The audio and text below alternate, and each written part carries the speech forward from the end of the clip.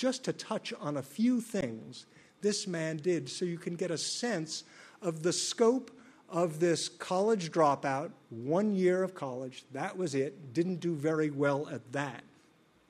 But within his first year after all the parades, Lindbergh literally traveled the world, surveying some of the very first air routes, well, the first air routes. I can almost guarantee that any flight you have ever taken in this country or in this hemisphere was first navigated, first surveyed by Charles Lindbergh. In 1929, he began to think, what are the great innovations in transportation? Here I've become this symbol of transportation. Well, there's been the wheel, there has been the hull, there has been the wing. And he thought, I think there's a fourth one, and that is the rocket. And he began to search out people who were doing research in rocketry in the late 20s, and he found a rather quiet professor in Massachusetts named Robert Goddard, and he single-handedly saw to it that Robert Goddard was funded for at least the next decade, so that, literally, the American program in space and rocketry to this day all can go back to the launch pad that Charles Lindbergh got funded. In the early 30s, when his sister-in-law suddenly developed a heart problem. Now again, this is 1 year of college, and not a good student at that, to remind you. But when his sister-in-law was suffering from heart disease, and the doctor said there's nothing we can do because we can't operate on the heart, we can't fix it because how do we keep it beating? And he said, surely there's a way to invent some sort of an artificial heart, some sort of pump that could keep the tissue perfused, that can keep the organ going. And of course, it was decades down the line. But Lindbergh himself went to the leading doctor in the world, perhaps at that point, who was working at the Rockefeller Institute in New York, named Alexis Carrel. And the two of them together designed a perfusion pump that literally became one of the rudimentary steps on the way toward an artificial heart. In the mid-30s, this man, because the press was so awful wherever Charles Lindbergh went, I mean, he just could not walk out of a door anywhere and not be attacked by the press. He finally had to move abroad, and he moved to England, he moved to France. He traveled all over Europe in the 1930s. And in the mid-30s, he received a rather secret telegram from the American embassy in Berlin that said, Colonel Lindbergh, this is an unofficial letter. It's not even coming up from the ambassador. This was from an air attaché in the American embassy. He said, I think the Germans are building up the most incredible air force, a Luftwaffe, in the world. And we know very little about it.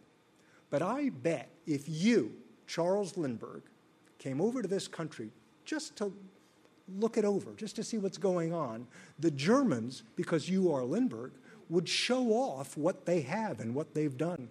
And indeed, over the next 3 years, Lindbergh went over 6 times, and the German government did precisely that. They took him around to factories. They took him all over. They took him in planes. They answered all his questions except, ironically, about rockets, which he kept asking about. Those they kept hidden, to be sure. But what he saw was terrifying enough for him that he said, I've got to come home to America. And he did at the end of 1938. He came back to America, and he went right to see the president, Franklin Roosevelt. And he said, I have to warn you of a couple of things that are happening.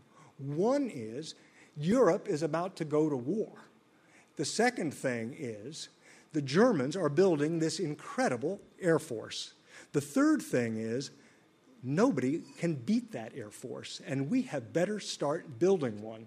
And the thing we ought to do is not fight over there, but have this force at the ready, such that when all of Europe goes to war, as indeed it did in that moment, we will be prepared to defend America first.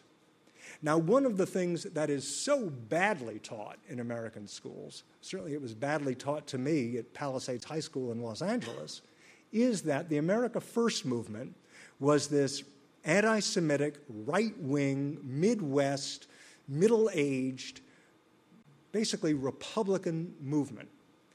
And what I learned doing my research was it is perhaps one of the most interesting and misunderstood grassroots movements in the history of this country, which for 2.5 years wanted nothing more than to keep America out of a European war. And Charles Lindbergh became the primary spokesman for this particular movement and gave some extremely controversial speeches all over the country, which would always be followed within a day or two by a speech from the President of the United States, Franklin Roosevelt, who was extremely eager for us to get into the war. And it became one of the great debates in American history. In the end, Lindbergh made a very careless statement in a speech that he paid for the rest of his life because it was construed or possibly misconstrued, he always believed, as anti-Semitic. And as a result of that, he began to be toppled from the great pantheon. And of course, when Pearl Harbor happened, we immediately went into the war. This was 3 months after that speech. Now, patriot that he was, army man that he was, Lindbergh immediately wanted to fight in World War II, and Franklin Roosevelt would not let him do it. He did not want to give Lindbergh a chance to become a hero again, and he didn't want him to basically clean up the tarnished reputation.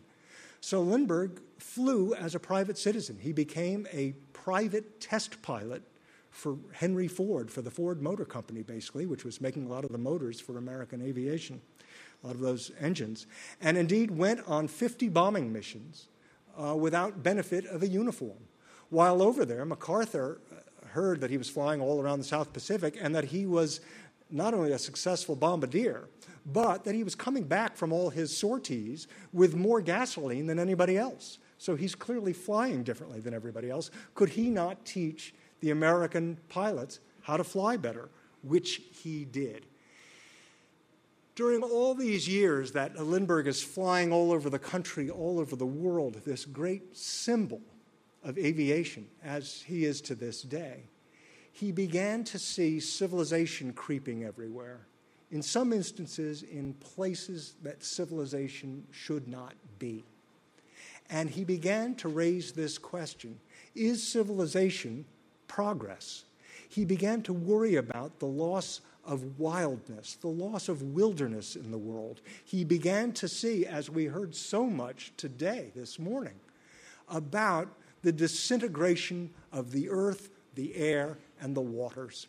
And in fact, I'm always reminded of this when I see Dr. Earle, because Charles Lindbergh, late in his life, said, you know, if I were a young man today, he was saying in the 60s and 70s, he said, I probably wouldn't go into aviation. I'd be going underwater because that's the great new frontier.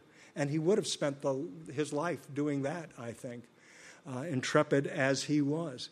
But he became, in his final 20 years, while he was trying to duck publicity wherever he could, and he did, except for one cause, anything that might save the balance of the earth, the ecosystems, anything that would save, again, the air, the earth, and the water.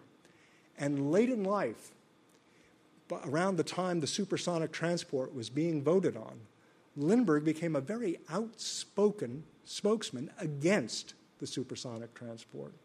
And he made a very simple statement, which is, if I had to support either birds or planes, this is Charles Lindbergh, I'd support birds. Very, very interesting. And so he did. And so he spent the last years of his life, plagued, as I said, by publicity. And so when, at age 72, in New York, the doctor said to him, now, General Lindbergh, you have less than 2 weeks to live. And Lindbergh said, well, I'd like to die at home. And the doctor said, of course, I'm against it. You should really not leave this hospital, but sure, you can go back to Connecticut from this New York hospital. And he said, no, I want to go to Hawaii. I want to go to Maui, where he had a third home. And indeed, the doctor said, General Lindbergh, you're in such terrible shape, nobody will fly you there. And Lindbergh said, nobody will fly me. Get me a telephone. And indeed, within 2 hours, he was on an airplane and flying home to Maui. And just to show you how this man's mind worked, how his life worked, he had the burial plans all written out for everyone, what they should do, how his grave should be dug, how the publicity should be dealt with, so forth. As soon as I'm dead, be sure you put me in this coffin here, have somebody drive it right here, the church have the service right away, do the burial within 3 hours. And indeed, the family did exactly what he said. There were about 14 people in this tiny church in Hana, Maui. And as they were walking out of the church, getting in their cars, driving away down the sinuous road, the first camera trucks were rolling into the graveyard, trying to get pictures of it. He knew exactly how to play it. Strangely, I think you can see some parallels in all these lives I've been trying to chronicle and the ones I've talked about a little today. But I'll just leave you with one bit of advice, this coming from the least educated of all my subjects, and that's Samuel Goldwyn. Goldwyn is, of course, famous for his Goldwynisms. It was Sam Goldwyn who said, "Include me out." Goldwyn who said anybody who goes to a psychiatrist should have his head examined.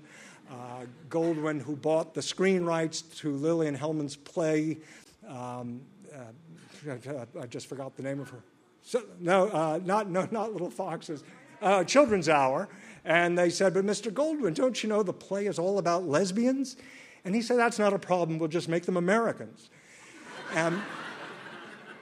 But Goldwyn did have this one great piece of advice, I think. And I think it is most applicable to this group. And it is this. You know, in Hollywood, the adage is, you're only as good as your last picture.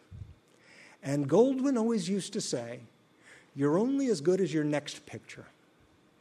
And I think when I look at Max Perkins, having discovered a Fitzgerald and a Hemingway and thinking, okay, but who's the next James Jones and Alan Payton? Or Sam Goldwyn fashioning his movies to keep changing with each decade. Or Woodrow Wilson and his concentric circles getting bigger and bigger. Or Charles Lindbergh constantly reinventing not just the world, but himself.